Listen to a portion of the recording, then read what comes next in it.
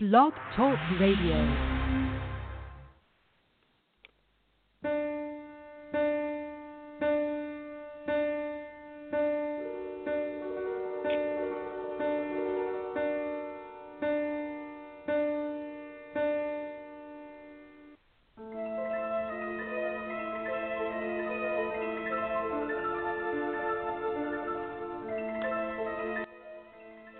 Good evening, everybody, and welcome to another great first 2018 edition of Beyond the Cover.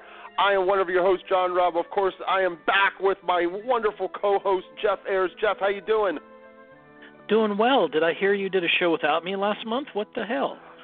Okay, first of all, that was right on the edge of the thing, and we don't have to talk about that live, but yes, it kind of came up that I did. I had Doug on, and we talked about his book, A-List, and it was really good, and it was one of those things where I totally had it on the calendar, totally forgot it was there. We thought it was Dean Koontz. We got him at the last minute, and I was like, oh, shit. I don't want to call Jeff because he might not be available, so I was like, I'll just do this real quick. But, yes, that is true, that I did do one without you on the day, but you were there in forgive spirit, you. man. Okay. We love you. We love you. Well, thank you. But that's how that kind of came. But you know what? Same music. I was thinking about changing music. I said, no, we're not going to change the music because I don't want to get rid of Harry Potter just yet. I kind of like him. So I wanted to kind of keep him there. Even though it's not Harry Potter. But it still sounds like it's Harry Potter. But we're kicking off 2018 with an outstanding guest we've not had on the show before. I've never talked to on any of my shows before. It is author Rebecca Drake, and her book is out called Just Between Us, and that's her latest book, which just dropped today. So if you're listening to the show, however, it's available right now. You can buy it on Amazon, and however edition you want to get it, it's on there right now. So you ready to roll? Anything else? Let's do this. Because we got Star Wars, Star Trek coming after this. So we'll just alert everybody that when Rebecca's over, if you don't want to hear us geek out about Star Wars and Star Trek, then you can turn us off. But if you do, you got to listen because we got some really cool shit coming up about it. So you got to check that out.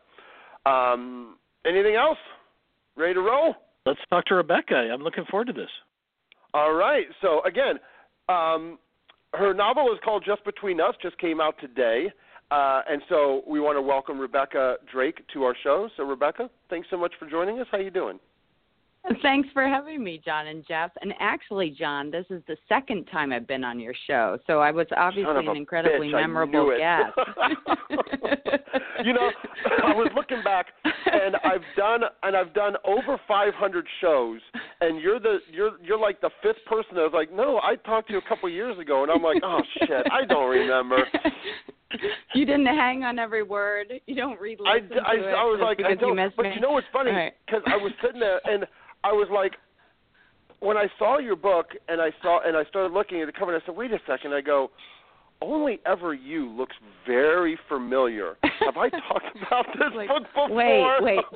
This sounds vaguely familiar. Do I know this woman? Shit. Probably not. It won't be the Probably first time never. I've disappointed we'll start a woman. Fresh. Yeah, let's just say that. Won't be the first time I've disappointed a woman in my lifetime. Won't be the last. Oh, and I guess it won't be the last, right? Probably not. But let's get into your book here. You have a lot of emotional value and things that is going on in this book. So why don't you just go ahead and tell us what you got going on in there? Okay, well, it's like a psychological thriller, and it's about 4 female friends. I really wanted to do a book that explored female friendship and the way women talk to and about each other when they're friends. And it's a thriller, though, and fast-paced. And today, I'll put in a little plug for myself here, O Magazine, Oprah's magazine called it compulsively readable. Give it a big shout-out. So that was really nice. So it's about 4 friends who suspect that one of them is being abused by her husband. And they're obviously concerned, and she denies the abuse, and things escalate, and they dread the phone call telling them that Heather, the woman they think is being abused, is dead. But when that call comes, it's not Heather who's dead, and that's all I'll say. Dun, dun, dun, dun. So lots of twists. It's a thriller. Early readers seem to like it. I really like the characters. They're Alice and Julie, Sarah and Heather, and they're four friends and suburban moms, and it's set in Sewickley, PA, which is a upscale suburban neighborhood outside of Pittsburgh where I live. And it's the sort of community, it's just, this lovely little town and the sort of place that is an ideal for many people, where it's safe and kids can leave their bikes unlocked when they go to the library. And I'm just always intrigued by those setting crimes in those sort of places because it's a little more interesting to think about what goes on behind the closed doors of houses and nice communities like that. So that, and I also really like the cemetery in Sewickley. It's perched on top of a huge hill. It's amazing. It's practically switchbacks to get up to it. So I thought that was cool. So I wanted to set a book there. That sounds like the dead have a nice view of the area. That's pretty cool. They do. It's pretty cool. They have some of the best real estate. Yeah, it's pretty awesome. I'm not sure how they decided to put the cemetery up there, but they have a really awesome view of the river. It's amazing. Well, so I enjoyed this book immensely, and I wanted to ask thank you. And we're gonna try and keep this as spoiler-free as possible because we want our listeners to read this book. Spoilers. So Spoilers. Each chapter has a particular character, basically from their point of view, and you have it between the four women. And I'm wondering how, while you were writing this book, did you keep the voices of each character so distinct and organized, I guess, while you're writing this? Yeah, that was challenging. This is the first book that I've written. This is my fifth novel, published novel. I've got several in a drawer, like most authors. It's the first one that I've written in first person, and I thought, this should be easy. Everyone always says that it's easier to feel, intimate with your characters in first person, and in fact, no, gosh, it was very tough, and tough because, of course, I chose 4 first-person POVs, and that was very challenging. And I tried, especially in the rewriting phase, I'd go back through it and try to think, is this not just how a character says something, but what they would say, making their personalities very distinct. I mean, of course, they're distinct to me, but that's the challenge. And I did a lot in rewriting, a lot of moving dialogue around where I realized that's really not something, Julie would say. That's something that Sarah would say and things like that. And then also just trying to cut down the things that I think we all do naturally as writers, which is, I'm the person writing it. I have my own vocabulary, right? So you unconsciously things are always slipping in repeatedly, and so I tried to go through and search to make sure that that the characters didn't sound the same and that they were distinct, but also I wanted there to be a certain similarity because we share, just like couples do, friends also do that. You start to share similar patterns in your conversation because you're close friends. So I was trying to strike that balance was sort of tough, and I hope I achieved it. I mean, you read it. I hope you were able to tell the characters apart. We also did something that I thought I suggested to the editors, and they really liked the idea too, and I was glad they ran with it, which was to put each character's names as a header in their chapters so that it's on every page during their chapters so that in case people got confused, readers got confused, they could remember, since it's 4 women, that they could tell them apart that way. But I certainly hope that I was able to do that within the story. I certainly tried hard to do that. I thought you did, and I thought that was a nice touch that the publisher did by doing exactly what you said, by keeping the person's name at the top of each page. That was kind of cool. Yeah, I thought it was just, anything that, because people can get confused. I do that often when I'm reading books too. You're thinking, wait a second, in multiple point of view stories. I never get confused with people. I know people left it. Or you never forget. It's for people like me that can't remember who the hell's speaking or who the hell you just spoken to, obviously. So that's for the dumb people like me that need to know. Oh, it's so funny. But I got a question. I mean, so which one of the 4, when you were writing and doing in the first person, which one gave you the most attitude or the most problems to kind of, get them the way that you wanted them, I guess you want to say? That's a really interesting question.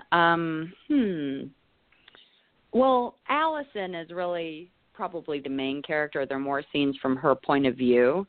But I think the most tricky character, and trying not to do any spoilers and stuff, was Heather.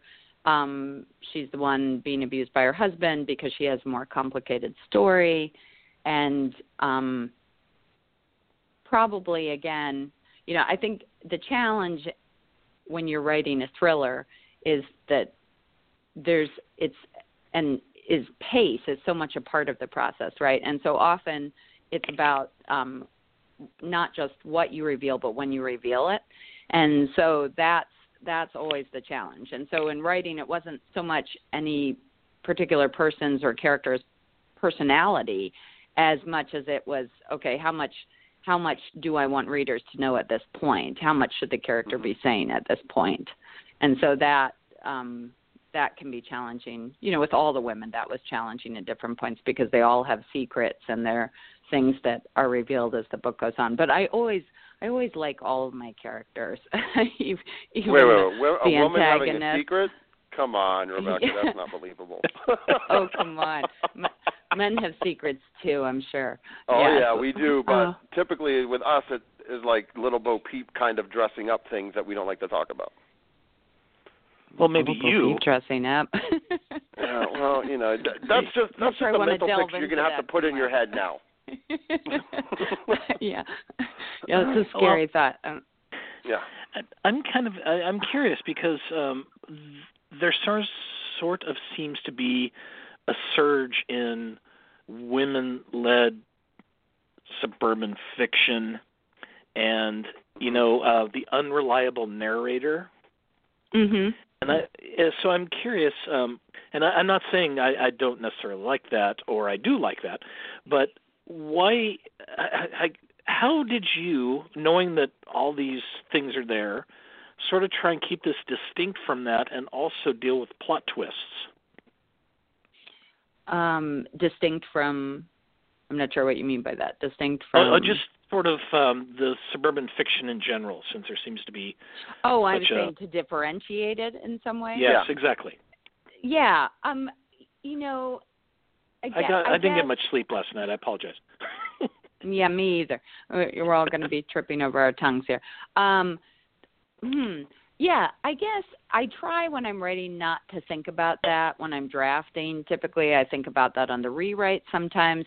I didn't really think about I thought that the story had a hook that was interesting, and I think it asks compelling questions that, intrigued me, and I thought that they would intrigue other people, which are namely, like, basically how far would you go to help a friend, and also how much can we really ever know about what goes on in another person's marriage, And so I stayed focused on that and just the story that these women had to tell and hoped that it was distinct. I think it's really tough in writing when you think, I'm worried my book is too similar to another book. I think it's good to try to be distinct, but at the same time, books like these appeal to people, and right now psychological thrillers, are particularly popular, so it's not a bad thing that it has some similarities with other books. And you hope that you don't, this book has been compared multiple times now to Big Little Lies, because the show was on, and Leanne Moriarty. And, of course, I'm very flattered by that. I love her writing. But it's, but I think it's distinct from that. I have a different style. But I honestly don't worry about that too much. I just worry about what I'm always concerned about is, does the suspense work? Do the twists work? And I put a lot of focus on that, on pace and the twists, and work on tweaking that, and overall just to be entertaining.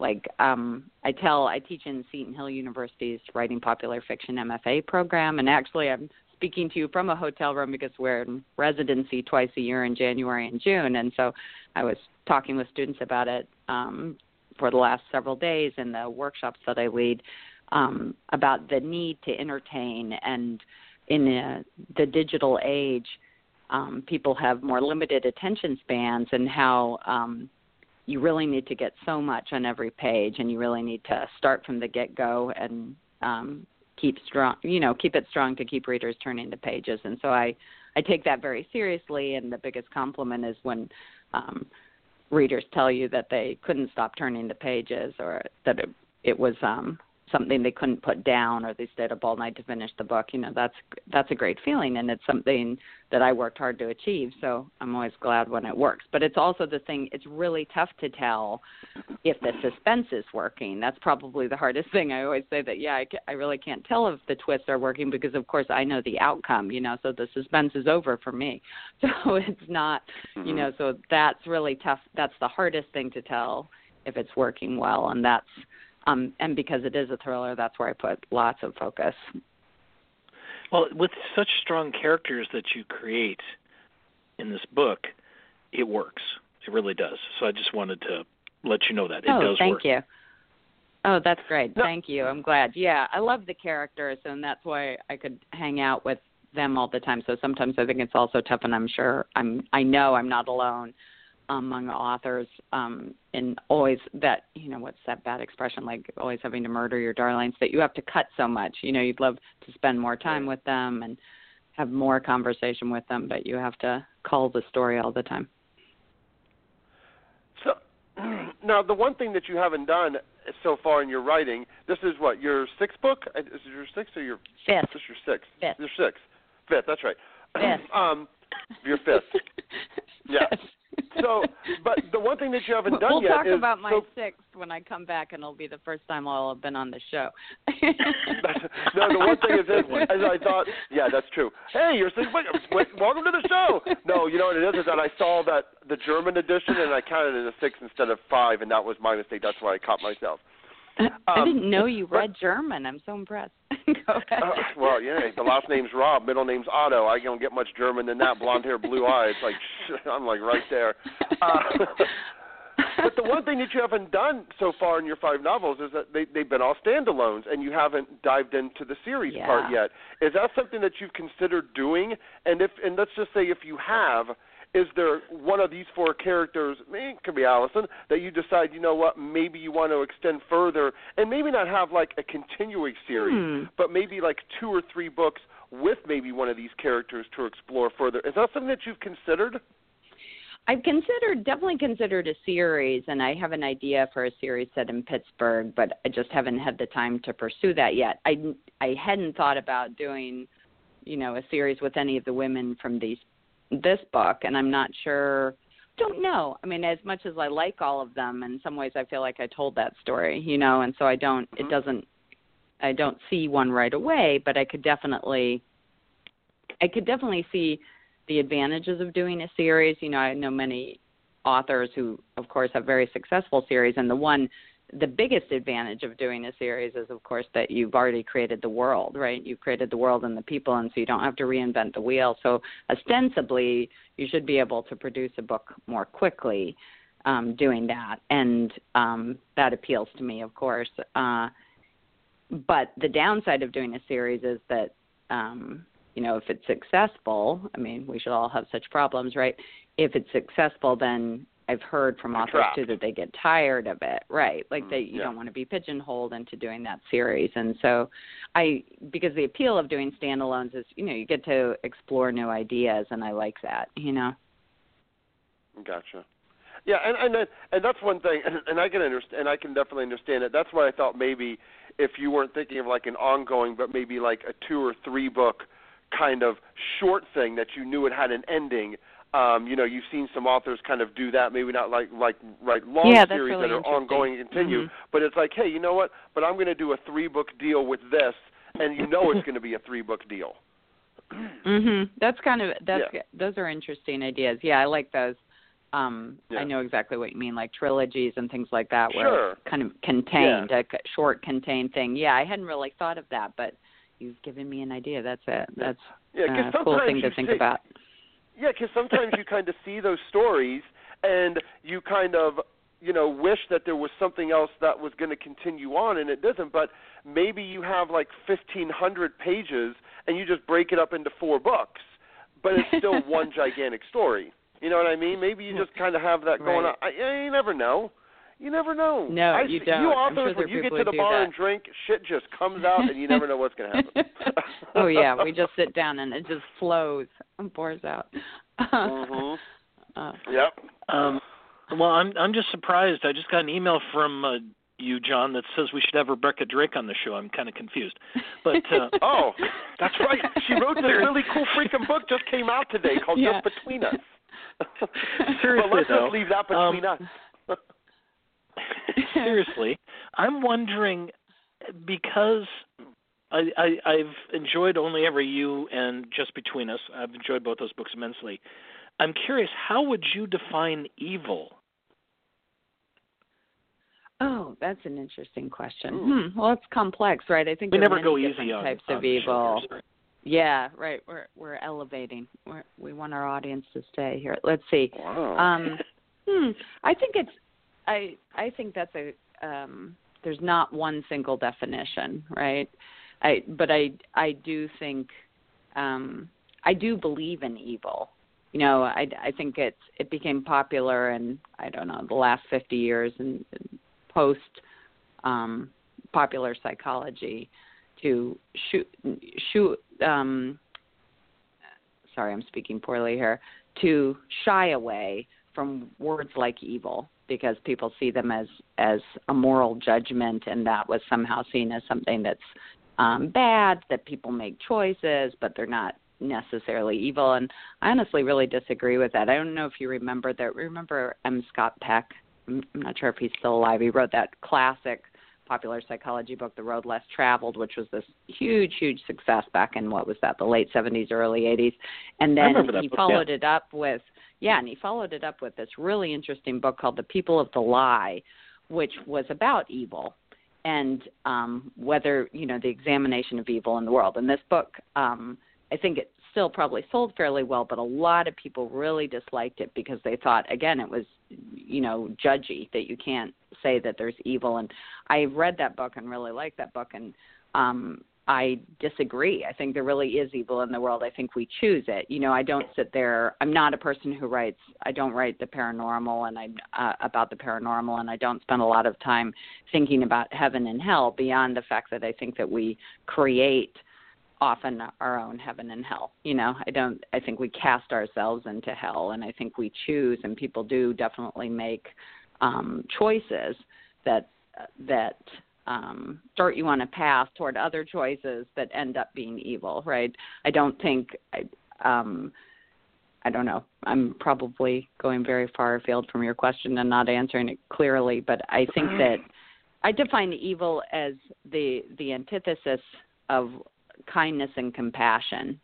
I liked the title of his book, and I would say that that's a great description of it, The People of the Lie. He told this amazing story in that book about one of his patients who had been referred to him. He was a suicidal young man, who was like picking at his skin, had sores, if I'm remembering this correctly. It's been years since I read it. And this young man's older brother had committed suicide within the last year before he started seeing him. And so he was depressed and had these problems, and he was an unresponsive patient. And so finally, M. Scott Peck asked him a question, trying to goad him into conversation. And it was around the holidays. I guess he was seeing him post-Christmas, and he asked what his parents had given the boy for his Christmas gift. And they gave him a gun. The boy suddenly responded and said that they'd given him a gun. Well, the kid's older brother had shot himself with a gun. And then in the course of the conversation, it came out that the parents had given him the shotgun that the brother had killed himself with. They'd cleaned up the gun and gave it to their younger son. So he had the parents in to talk to them, and they protested, what was he talking about? It was a perfectly great gun. They didn't want it to go to waste. And he defines this in his book as a certain type of evil, that these parents were evil, and they promptly took their son out of therapy, and he didn't hear from them again, and so I would certainly agree with that definition, and I think there are different types of evil, right? There's there's a spectrum, just like there is in everything, right? and I'm always fascinated less by just saying, oh, this is evil and that's evil, than in the choices that we make every single day, right? And that the choices we make, I'm always fascinated by the fact that the small choices lead to other bigger choices, right? At what point, I'm interested in ordinary people and how ordinary people sometimes, they can become incredibly great and heroic, and in other ways they are very, they can also turn the other way. Like currently I'm really fascinated by, he's not been in the news as much lately, but in Syria, Bashar al-Assad, the president of Syria, and his, the fact that, I don't know if you know this, but he wasn't, you probably do, that he was not the heir to the throne. His older brother was. Okay, I'm sorry, he's not the president, he's the king of Jordan. Okay, he was, Syria. You can tell how little I've had. I'm so sorry. Syria, right. So he was not the heir. His older brother was, and then his older brother died in a plane crash or something. But he was an ophthalmologist in London, okay, for years. And I find it really interesting. He studied ophthalmology, that's the eyes.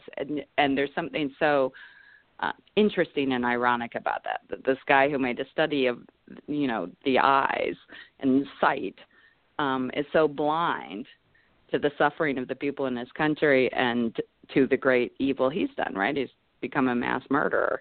And I find that fascinating. And that's the sort of stuff that I find interesting. And obviously he's not an ordinary person, but I'm on a very small scale, I'm interested in people like that and the way that we compartmentalize. I mean, we all do that, right? We all justify our little transgressions. It's when they become bigger and bigger transgressions that it gets tricky, right? And I think it's interesting the things we tell ourselves, and I'm interested in that. That was a fantastic answer, by the way. Yeah, that was good. I was just sitting here, literally, I was just taking in and just listening to it. That was wonderful. And is that kind of the qualities and the things that you want to look for in a villain too when you're writing a book, just because it is that interesting to kind of explore a person in that way and to kind of see what makes them do what they do and why they do what they do, no matter what their reasoning is. It makes sense to them, but might not make sense to anybody else. Yes, absolutely. I think that's why I was always sort of drawn to crime fiction. I think I'm really interested in that why.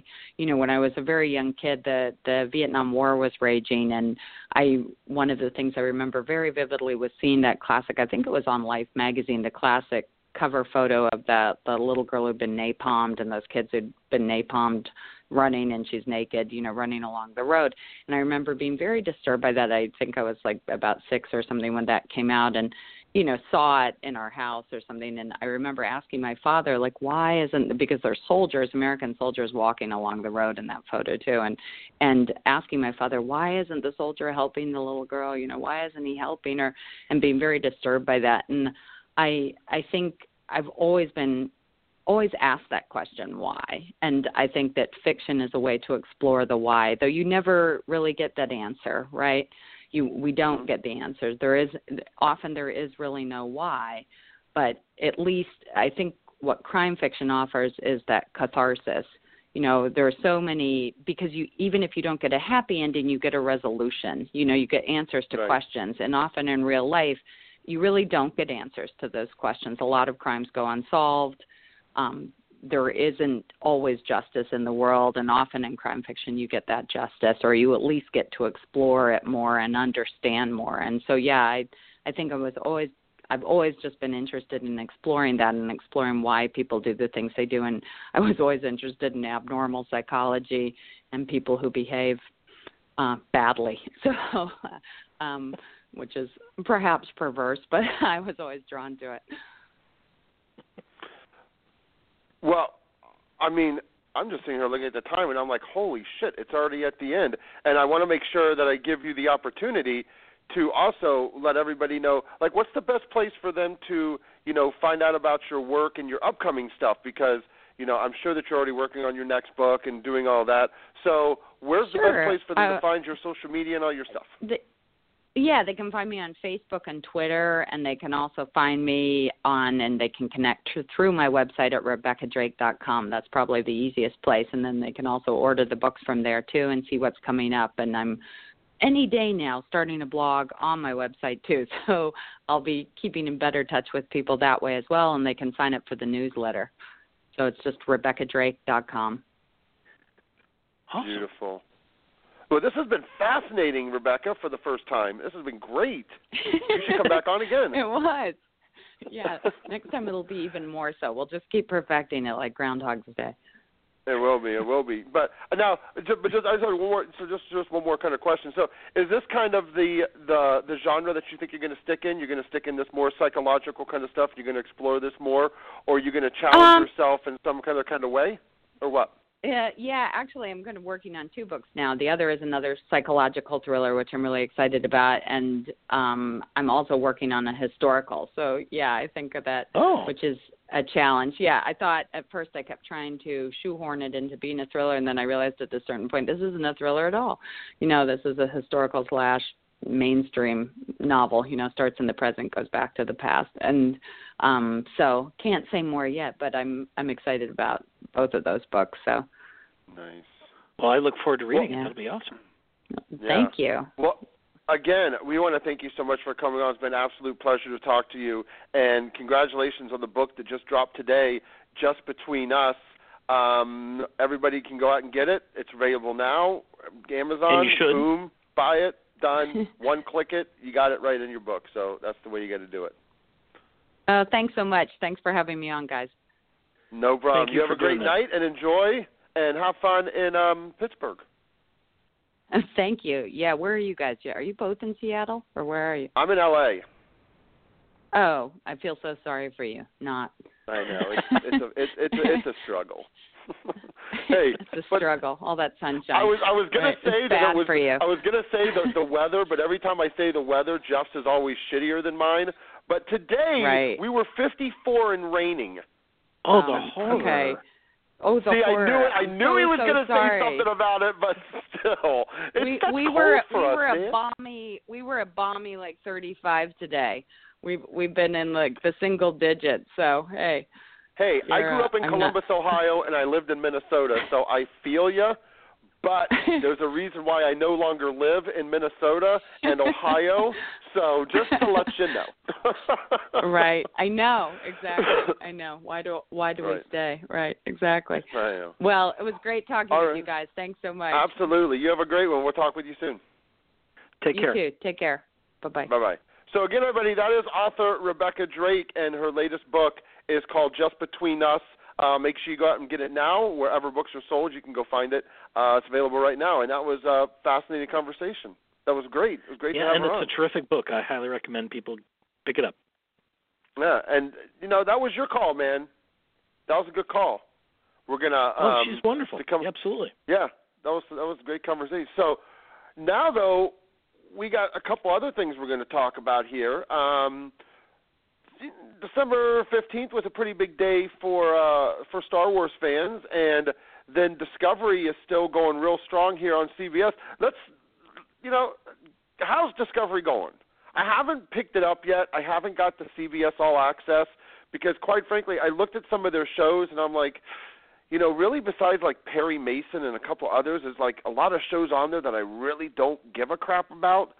And so I'm like, God, do I want to spend the $15 to have another, all-access place to watch shows or whatnot? But how's Discovery? Well, I would say that the first episode was not good, and the second episode was but from the third episode on, it's been getting better and better with every episode. And now it actually is quite good and entertaining. Really? So, yeah. I really highly recommend it, and it's so much fun talking to people about various theories about the show and what they're doing with it. And the way it's structured is sort of, if you think it's like a novel, and each episode is a chapter in that novel. And I know that they would not have been able to do what they're doing on a network channel. I totally understand why decide to go this route. And also, because it's on CBS All Access, they can control it. I totally get that. And they don't have to do as much censorship, right? Because you have to pay for it. They dropped the F-bomb on there. They've had Klingon nudity on this show. Wait a second. Yes. What's different about a naked Klingon than a naked human? You'd have to watch to find out, but it's definitely not designed for kids, and there's a lot of themes that they're dealing with that are quite interesting. It's a great science fiction show. It's a great thriller also, and I'm enjoying it immensely. In the words of John Cusack from 16 Candles, how can you tell if it's a female extraterrestrial? It's got tits. Well, what makes them different than regular tits? They got forks. You remember that from 16 Candles when it was John Cusack and his friend after Anthony Michael Hall came up after the party and he was like, female extraterrestrial? What makes them different? What makes them female? They got tits. Let's just say that you were correct. Okay, then I'm in. So I got that. So I know the females from the males. That's also a very important thing. Yes. So the show came back after a 2-month hiatus this last Sunday, and why did it go on hiatus? I wonder. Direction. I mean, it's not. I mean, you would think that they would want to make it more like a bingeable watch thing, right? They're releasing an episode a week. Okay. I think they're doing that for several reasons. One of them is it really generates conversation by doing it this way. 2, it keeps people from just buying a subscription, binge watching the whole show, and then canceling the subscription. So, true. Well, I don't that. mind. I don't mind doing them every week. I get that. But why did they take 2 months off? Why did they get people excited and then they just kind of leave you sitting there? Well, I have a feeling that considering how effects heavy the show is, I have a feeling that it takes a long time to get the effects down correctly. And so I think that I can see why they took 2 months off. I gotcha. I'm waiting to see how Amazon does the Jack Ryan series. Of course, that's the Tom Clancy, and they're doing a Jack Ryan series. And then, of course, they also announced that they're going to start doing a Lord of the Rings series, trying to do like their Game of Thrones or whatever. Not sure what part of the Lord of the Rings they're going to do. I think we talked about this before, that hopefully it's going to be a prequel, go back, instead of, trying to do anything. You can't really go forward because there's not really any basis or stories for that. You know what I mean? Yeah, no, I'll be curious as well. And Jack Ryan will be interesting, I think. They've got some great people working on it. And the guy from The Office is Jack Ryan, and that's kind of intriguing to me. And CBS it just All says Access. Coming 2018, but it doesn't have – I don't know when it's supposed to be there. They haven't given an official date yet. I know. And then they also announced that CBS All Access is going to bring back The Twilight Zone. And I cannot wait. Every Twilight Zone, huh? Well, no, like new episodes, a new series. Oh, a brand new series? Yes. Oh, that's cool. Let them go the Black Mirror route, Netflix is going to be interesting. Yeah. I always was wondering, why they don't do maybe because, Twilight Zone was good. But, the other one that was kind of in that same vein around that same time was the Alfred Hitchcock Presents. And he had some really cool stuff that I think you can watch on Hulu. There was some really great episodes of that show, too. Yeah, that was some really good stuff, too. So, I like when they bring back the old things. Inspiration. Yeah, I like when they bring back the old things. And, as long as they do it right. Heck, I was watching on Hulu, I kind of tried to find something, and I didn't even know this was out, was Ed O'Neill played Dragnet. I had no idea about that. It was only like 22 episodes. I don't think it did much. But he played Dragnet, and he actually did a really good job of it. It was a really fun show. Forgotten about that. Wow, yeah. Yeah, and I watched all 23, and he did a really good job of playing Dragnet. And Ethan Embry was in it, and he was only in it like for the first season, and then they kind of Eva Longoria was in it, like the second season. But yeah, I mean, those kinds of shows, you know, you can remake them and kind of do them well because it's more about the story and stop trying to make, you know, like the character. And, you know, Ed O'Neill, like I said, I thought he played a really good Dragnet. But yeah, if you ever have a chance to watch, I suggest, you know, just go check it out because it's just really good. All It right. was just funny. And it was only like 23 episodes, Yeah. and there were some really good ones in there. I tried watching the old Dragnet today just for fun, and the very first episode was called the LSD Story. And what they did to try to show somebody on LSD was so funny. And the guy, the kid was like a younger kid. I don't know. He was like 17, 18 probably. And he painted his face half blue, half gold. And the cops were like, you know, Dragnet was like, well, look what it does to him. Does he paint his face normally? And the dad comes out and he goes, he's a really good kid. It's not like he takes heroin or smokes marijuana or anything stupid like that. And I'm like, no. He just takes acid. But marijuana, yeah, he's fucked if he takes that one. It was just funny to see how in 1967, how they treated the drugs back then. Interesting. Yeah, some shows don't funny. date very well, do they? No, they don't. But you know what does date well? Oh, I know where this is going. Do you know what dates well? Because there was a lot of flack, and we haven't talked about it yet. So let's talk about it. What did you think of The Last Jedi? And then I'll tell you what I think about it. I saw it at a screening prior to its opening, so I saw it Thursday night with a huge crowd of diehard fans.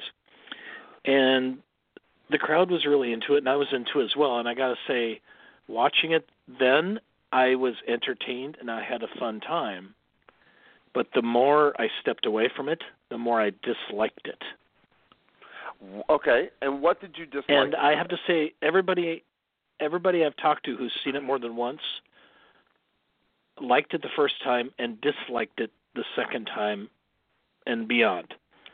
Okay. And because the plot holes become more glaring and some of the other issues around certain characters and the situations become very obvious.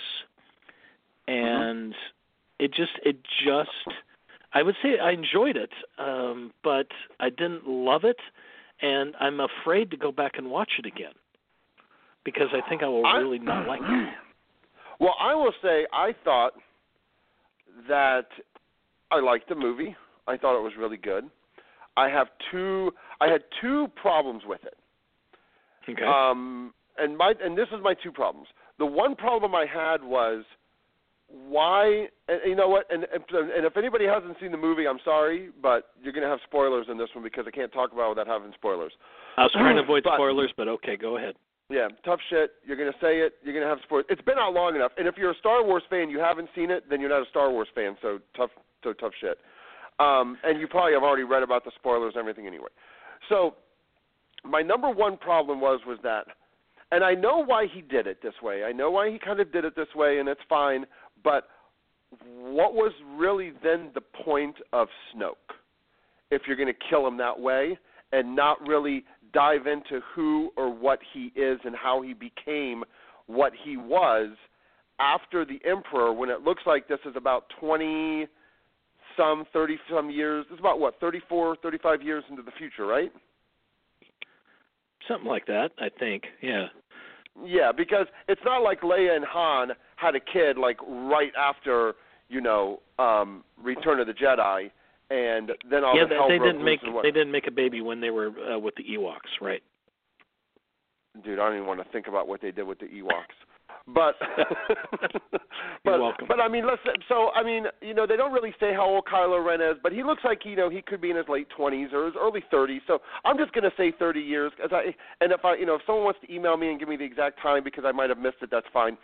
But so 30 years into the future, and so where did he come from, and how did he grow into what he was in 30 years, and be able to get Kylo onto the dark side, and, was he a Sith or what? They didn't explain that.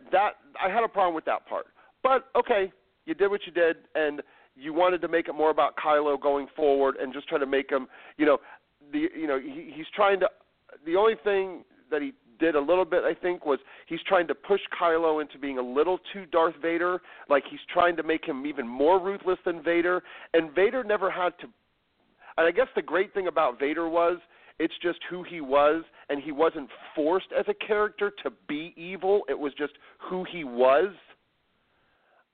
And then, of course, the stupid scene, the dumbest scene, probably in almost, you could really almost say all, 8 of the movies now, it did have a really dumb scene, was fucking Leia sucking her back ass out. That was so atrocious. That one I don't understand how it got by beta watchers and all the people around to say, dude, you can't do that because that's just stupid looking. Yeah. So those are the only 2 problems I really had with it. Otherwise, I thought it was great. No. What else did you have? Well, I was going to say you have a vessel shooting at the rebels, and instead of destroying the ship, they follow it for hours just shooting at the back of it. Seriously. Okay. That's and what now, they do. And you know what? That's dumb. And I understand that. But here's the thing how I get past that is because you know what I didn't want? I didn't want another fucking Death Star to blow up. Well, they've already done true. it 3 times. I did not want that. Okay. The character of Poe is idiotic, to say the least. He is annoying, he is a traitor, and he is a traitor? Not a very nice guy. Yeah. I mean, think about this. From him? He went behind the leader's back in order to stage this coup, and all he had to do was say, well, you clearly don't have a plan, or just say, what is your plan, and they would have solved everything. Instead of this whole jaunt through the casino and that whole subplot, which ends up being just adding to the runtime. There's really no rhyme or purpose why that was in there. Okay, good. I disagree with you. I disagree with you 100% on this one. Yeah, okay. and I'll tell you why I disagree. And, everybody, all these Star Wars fans, people that are devout and whatnot, are so hard to try to get rid of Luke, Leia, and Han. All right? They came to grips that there's no Vader because he had to die, because the villain eventually has to die. But to not have a Luke, Han, or a Leia anymore, it's really blowing their world up, and now they don't have any of them. So the writers are trying to give the fans, trying to give them like another Han. And they're trying to, with kind of Poe, to give him the Han, which is he's the rebel, and he's going to kind of not listen to authority, kind of do what he wants to do, and not really say, you know what, if I see something that's wrong, I'm going to do it anyway, and he kind of goes on his own. And that's what Han kind of did.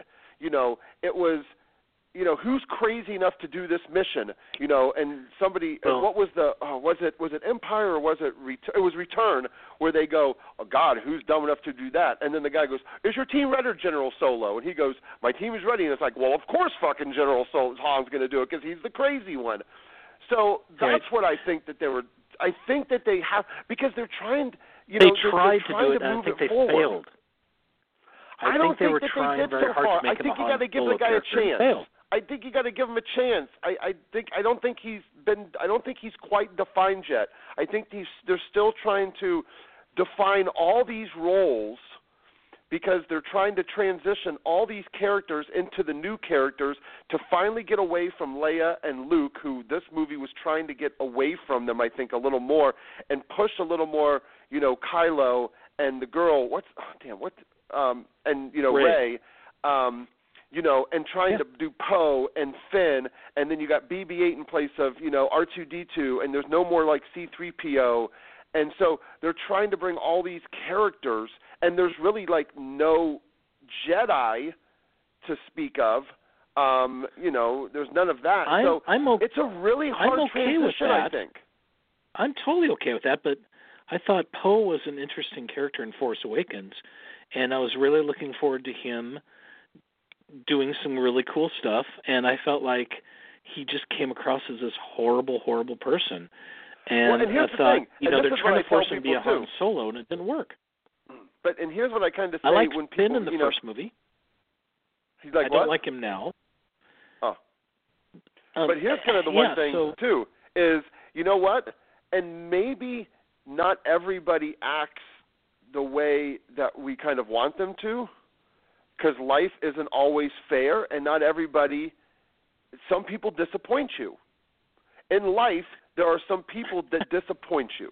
And maybe he's just one of those guys that, you get disappointed with, but I think that he will have his redemption in some way. I just think that I hope so. I think he's too infancy. I think you just got to give him a little chance. I thought think the writing was the problem, not the character. Well, I think Star Wars right now is at a conundrum where you have half the people that fucking hate Disney, and they don't care what they do. They're going to complain about it. They don't care. Right, it's a Disney movie. They don't care. But you know what they're doing? They're going to see the movie 2 and 3 times, and they're giving Disney the money because it made $475 million the first weekend. So it can't be all that bad. It just breaking records left and right. But the other thing is that, whoever writes it, they're going to be bitchy at him because people, it's like they want to see it go a certain way. And I'm like, but how much fun is that?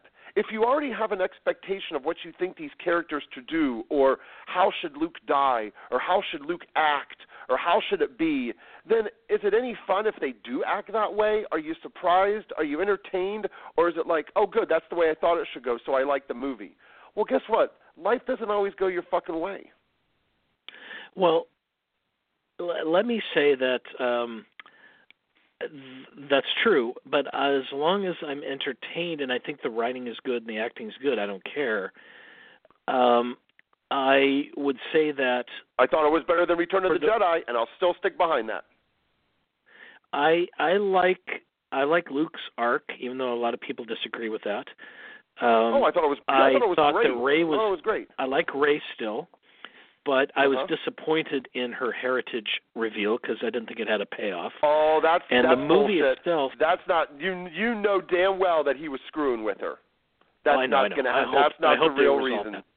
Yeah, there's no way. I have to say the movie had too many endings. But I love Luke's final showdown. That was amazing. That was hilarious. When he stands there and he just kind of flicks off the dirt off of his thing and is like, "What you got?" That was so great. You didn't enjoyed that expect immensely. Yes, that was good. And a lot of people hated the way he left at the end, and it's like, do you really think Luke's dead, people? I mean, honestly, do you really freaking think he's dead? Or do you think he finally understood? If you're a Return of the Jedi fan, Yoda talks about exactly what Luke is going to do at the end of this movie if you watch Return of the Jedi, and the scene where Yoda dies and goes away. Luke does the same freaking thing because he finally kind of understands when he sees Yoda in this movie and talks with him, he finally understands what the Jedi is supposed to be. I would agree with you, and I thought that was some of the best stuff in the film was their talk. Which was really enough to kind of go forward, because when you look at all the Star Wars movies and microcosms and like their little scenes, there's, because you mentioned like there was, I saw some people say, well, the Finn storyline was stupid and it made no sense. No, you know what? It made a lot of sense because he was trying to do something, turn off, he was trying to turn off the shield or whatnot. Well, guess what? He actually failed. It didn't work. And don't tell me that you weren't surprised that it didn't work, because you thought that it was going to be all smooth and it was going to be at the ending and he was going to turn it off and it was going to save the day and and all of a sudden it didn't go that way.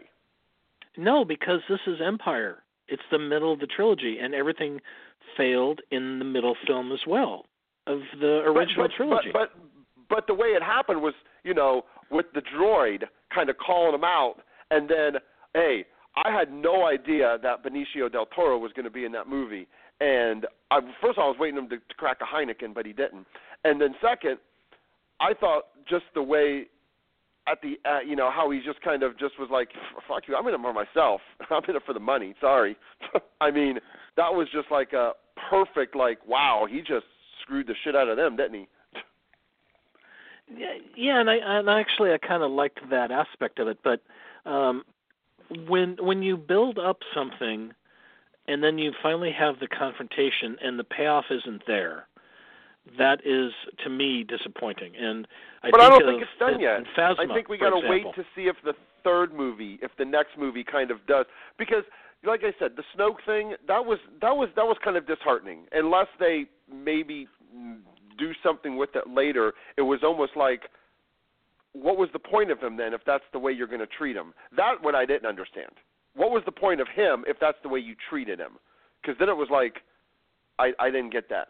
But you mentioned that there were plot holes that were gone. What plot holes, besides that one, did you feel was wrong? And besides Rey's lineage kind of giving out? Well, I'll give you a good one with Rey. Okay. How'd she get on the Millennium Falcon at the end of the film? She's battling, Kylo Ren, and then all that chaos happens, and then all of a sudden the next time you see her, she's on the Millennium Falcon. Like, what? How did that happen? Hold on, I'm trying to remember how.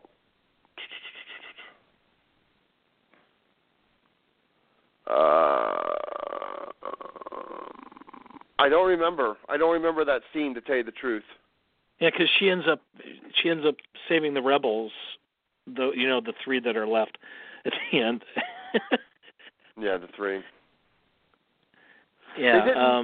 So that's just one example, but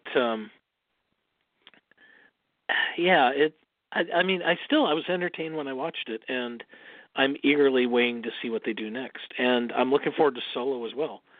And seeing what time it is, let me plug this. For folks in the Seattle area, we are going to be at Emerald City Comic-Con this year. I'm going to be moderating a panel on both Star Wars and a panel on Star Trek as well.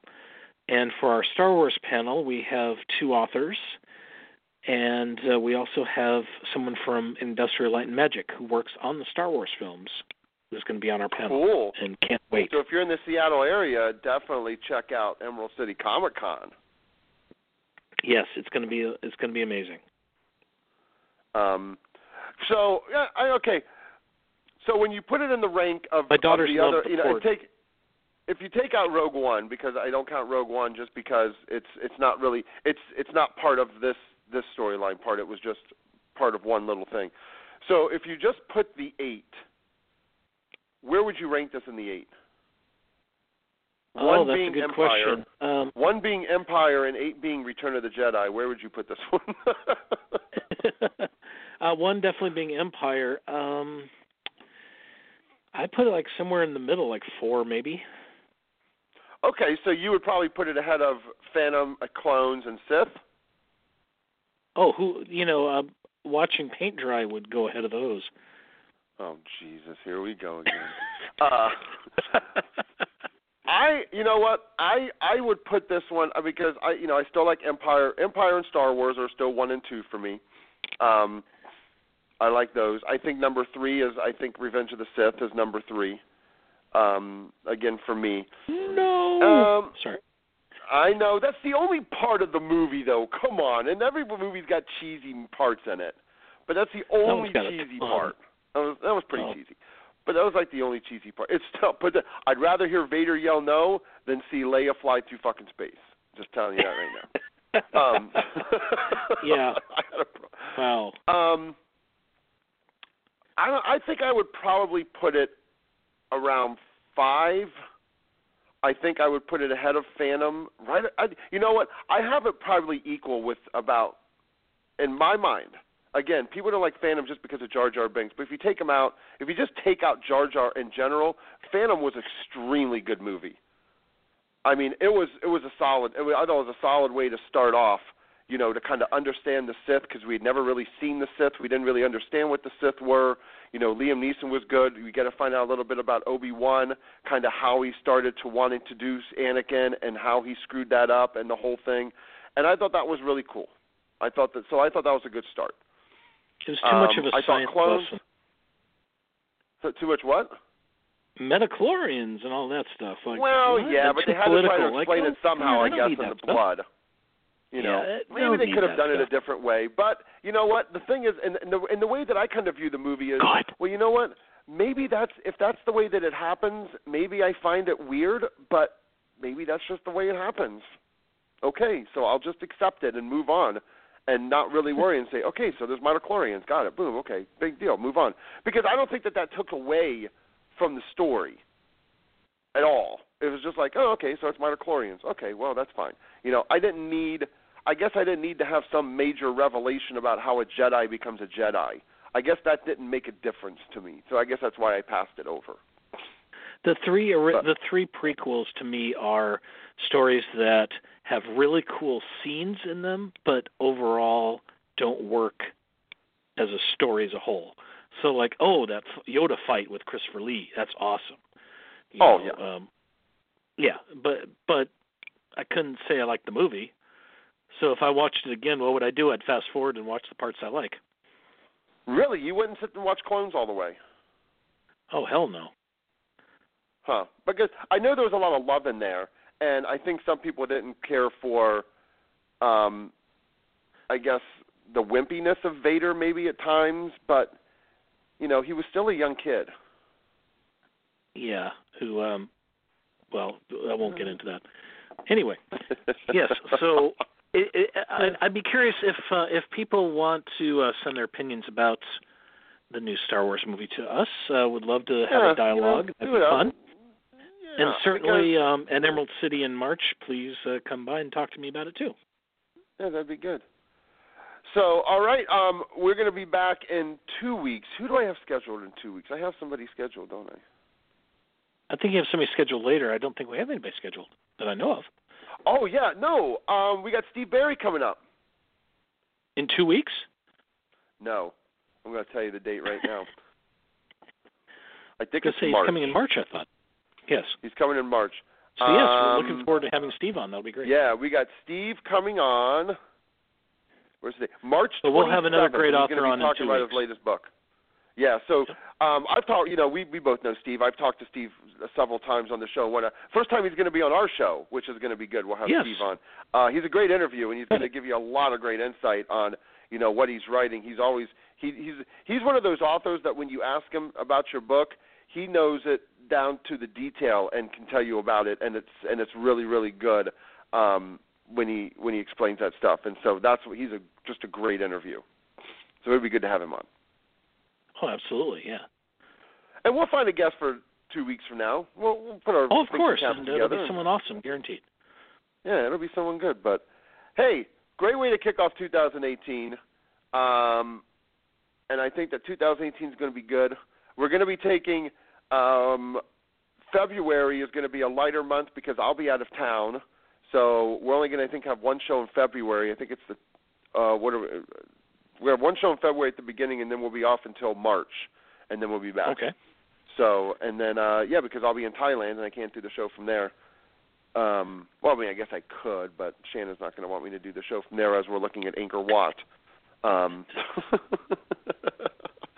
You know. But, yeah, so we'll be handling all that, and we'll be doing all that in 2 weeks from now. And then until then, hey, it's always a pleasure, Jeff. You got to... You know, hopefully we find out some information in the next coming months, too, when your Galileo book comes out, because I know that, you know, I'm chomping at the bit. I want to start knowing when that starts coming out so we can start, you know, talking a little bit about that when that release date I'm looking forward to that. That'll be a lot of fun. Yeah. So we got to look out for that one. So, all right, my man. Until next time, it's always a pleasure. We'll talk to you guys all later. Happy New Year, everybody. Happy New Year, and guess what? Just because it's 2018, you got to keep reading more. So, big thanks to Rebecca Drake and her latest book, Just Between Us. Make sure you get that one and go to RebeccaDrake.com for more information. Perfect. And what were you going to say? I was just going to say it's perfect. Happy New Year. I love it.